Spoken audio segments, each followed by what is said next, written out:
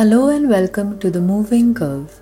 I'm Rukmini, a data journalist based in Chennai. Every night on this mini cast, I consider one question around the novel coronavirus epidemic in India. Tonight I'm considering this one. Can we take decisions about children and parents separately? It's day 107 of the novel coronavirus epidemic in India, and we are reporting 81,970 cases with 2,649 deaths. In last night's episode, we talked a little about the evidence on the risk of infection to children, the risk of transmission from them, and what that could mean for school closures. Tonight, I wanted to speak to some parents. First, I spoke to John Artman, editor-in-chief of TechNode.com, a news website that writes about China's tech and startup space and a longtime resident of Beijing. John's kids are older, 14 and 7, so he says his daughter has online classes all day and his son for half the day. John has been working from home. Yesterday, the government in Beijing announced that schools could reopen from June 8th. For working parents, school largely takes care of the child's day, John told me. Daycare is not very common. Usually what kids start, in China they call it kindergarten.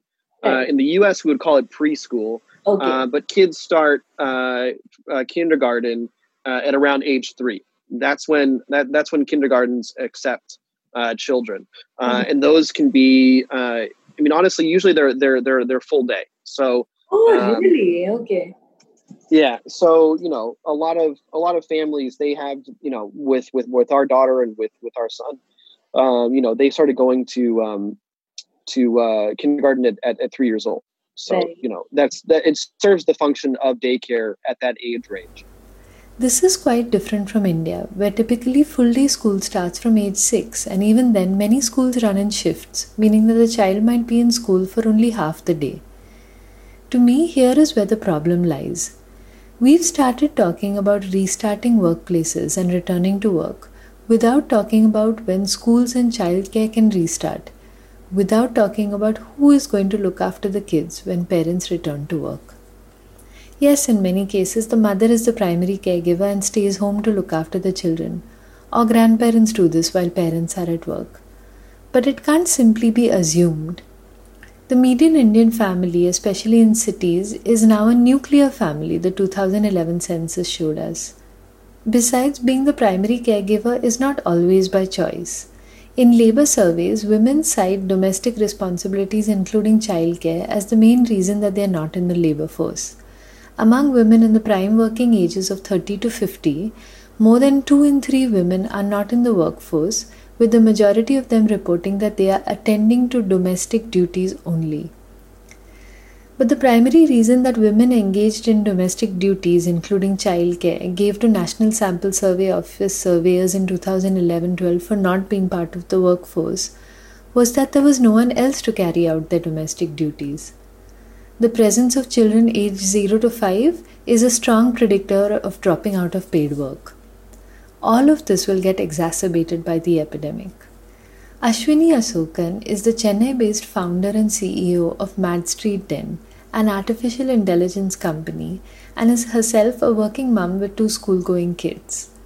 She has great perspective as a working mother and as an employer trying to create a happy work atmosphere and retain employees. Can we have these conversations separate? No, absolutely not for women, right? Yeah. And especially in India, predominantly, I think you were spot on. It's either a caregiver of some sort, right? Help, or it's grandparents. In the coming months, as companies open up, they need to double down on daycare. I think it's the top priority, right? Finding ways to take care of children and providing support. That's the only way you're going to find employees coming back to work. Creating a space where you can take care of children so the women can actually go back to work. Yeah. All of these things are things you can do, right? Right. And watching a lot of companies out there, sure, everybody has had to do pay cuts of different kinds, and the economy itself is horrible to begin with. But I think the people that are going to get hurt the most out of the situation, it's absolutely going to be the women, because they're not going to be able to put in, nearly as much time as their counterparts, just simply because, you have a child who's sitting on your lap all day. This is the conversation we aren't yet having. And it isn't that way everywhere.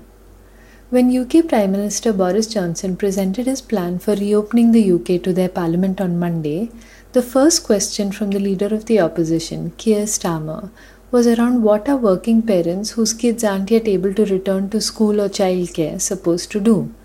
Here's Boris Johnson's response.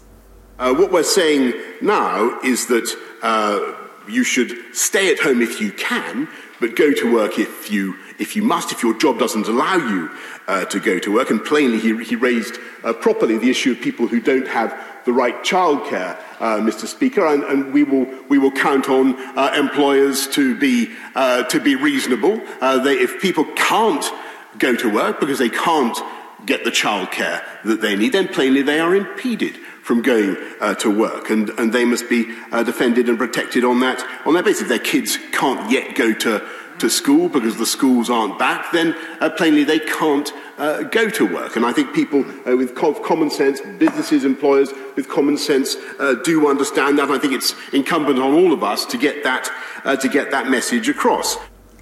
Many UK journalists and residents on Twitter have responded by saying that appeals to common sense aren't good enough, and this needs legislative backing. But let me just say that it is so refreshing to see that this is a key topic of debate in their parliament.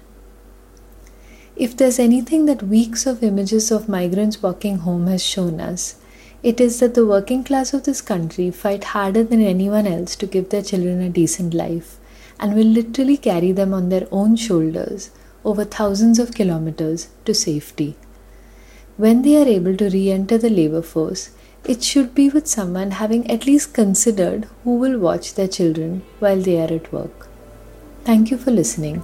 This episode was edited by Anand Krishnamurthy. Tomorrow, a new question.